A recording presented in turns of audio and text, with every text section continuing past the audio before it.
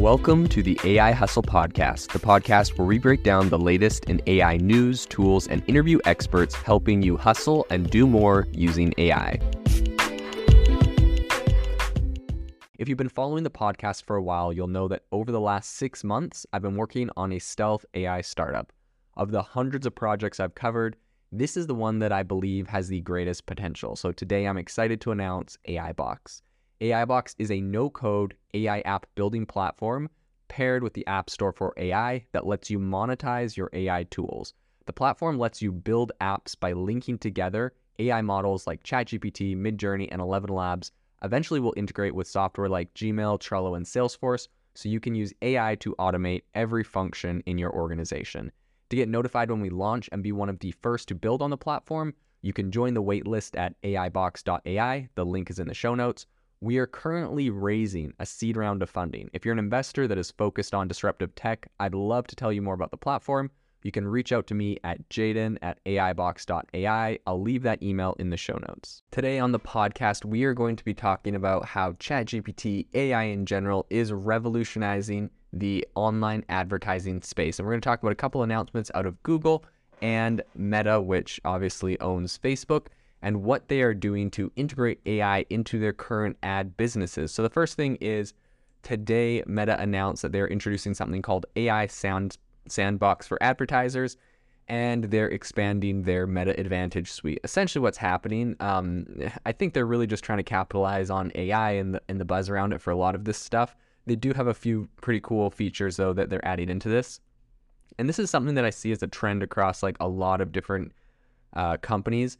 The fact that companies are using AI is not new, right? This has been around for a while. This has been a buzzworthy topic for quite a while now.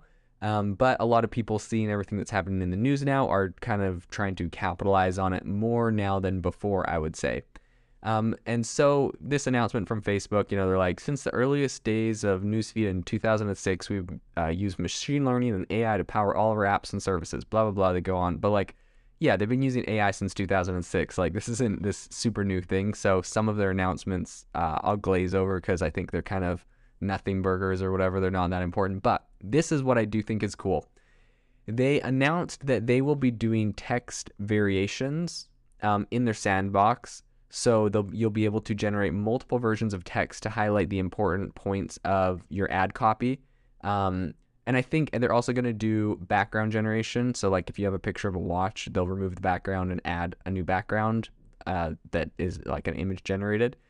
And they'll do image outcropping, which essentially just adjusts your ads to fit different aspect ratios. So like in, Instagram Reels or Stories, there's different aspect ratios. And I guess they're calling the image outcropping AI. I mean, I guess it's AI. It seems really not very exciting, right? It's like you have a picture of a toothbrush and they choose how to auto crop it into a square instead of a rectangle. Like, I guess you would need AI to identify that the product is in the middle. So it's not just like straight up, I don't know, whatever. That doesn't seem that exciting. But anyways, that is one of their announcements. Now, I'll tell you why I think this is actually bigger broadly, not necessarily for what this is exactly, but for where this is going.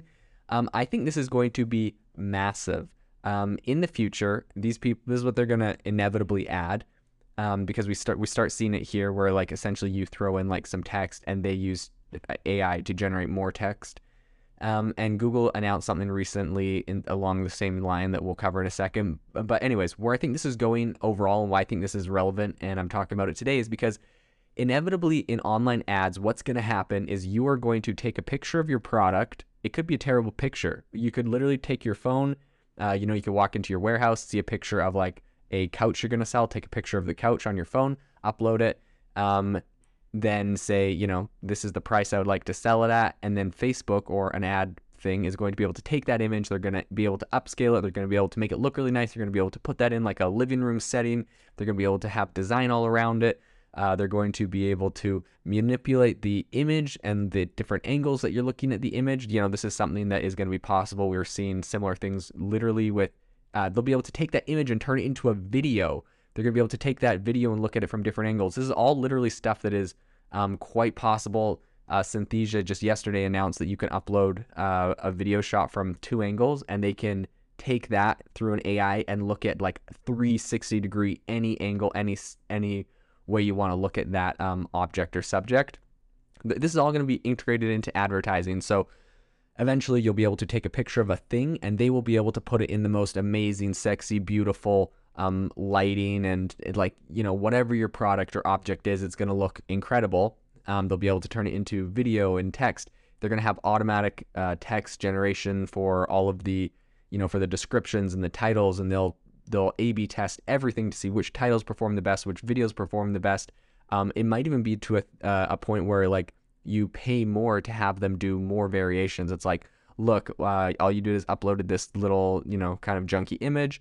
If you want us to be able to make like 20 full-on TV commercials out of this thing, essentially, or like, product sizzle reels or hype videos from all these cool angles and all this cool editing, it's going to cost you X, Y, and Z in computational power. And so you just like pay the price and they'll do all the work for you, and they'll be able to do it. Now, there is a big concern when we look at, like, inevitably this is how ads are going to go. Like, you just know, we're starting there. This is the very beginning. That's how it's going to go. You're going to take a picture of your product, or you're going to write a quick description of your thing, and it will generate all the stuff, make it look amazing, make videos and all your brand assets you need.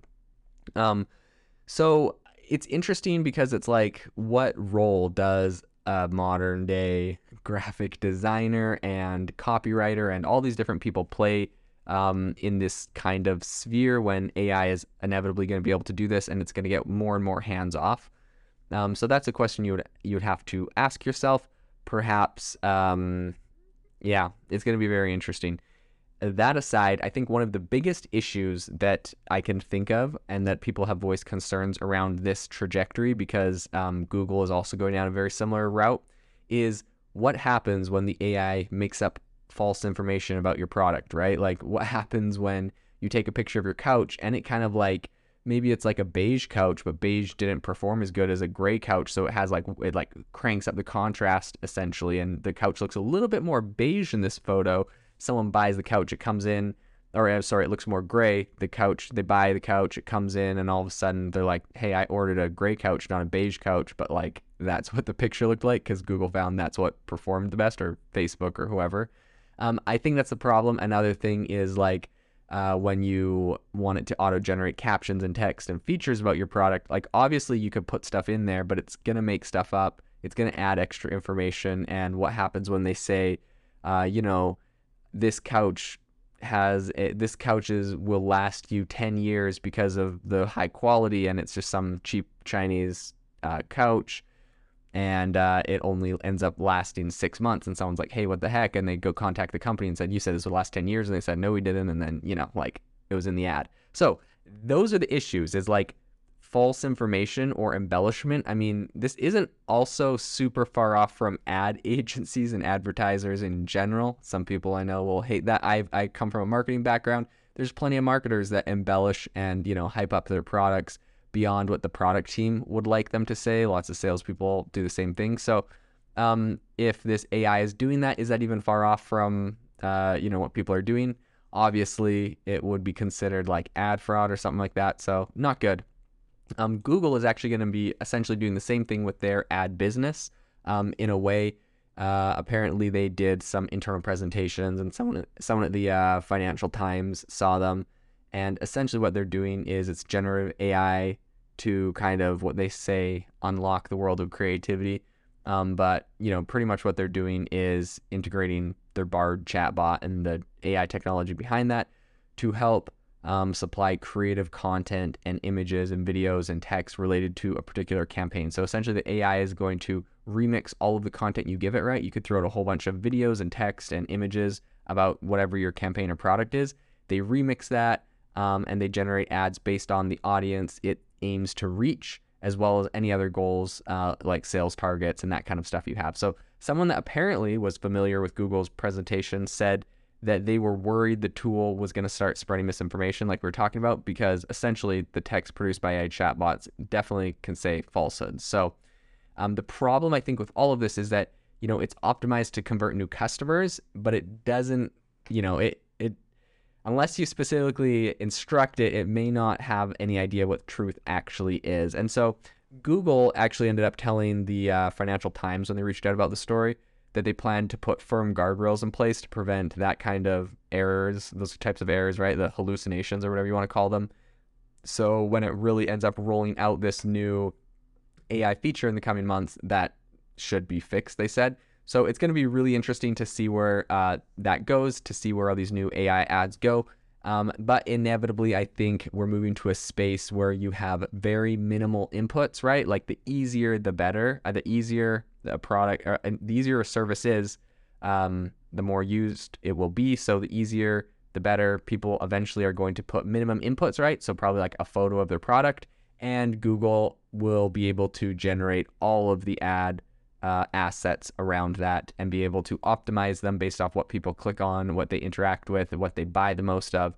And that is going to be the ads that people begin to see online. So it's going to be a really interesting space to watch. Obviously, Google and Meta have some preliminary stuff they've launched, but very soon we're going to start seeing, I think, a more broader and a more full rollout of some very robust AI tools that really start taking over the advertising space and start disrupting this industry in a very big way. If you are looking for an innovative and creative community of people using ChatGPT, you need to join our ChatGPT creators community. I'll drop a link in the description to this podcast. We'd love to see you there, where we share tips and tricks of what is working in ChatGPT. It's a lot easier than a podcast, as you can see screenshots, you can share and comment on things that are currently working. So if this sounds interesting to you, check out the link in the comment. We'd love to have you in the community.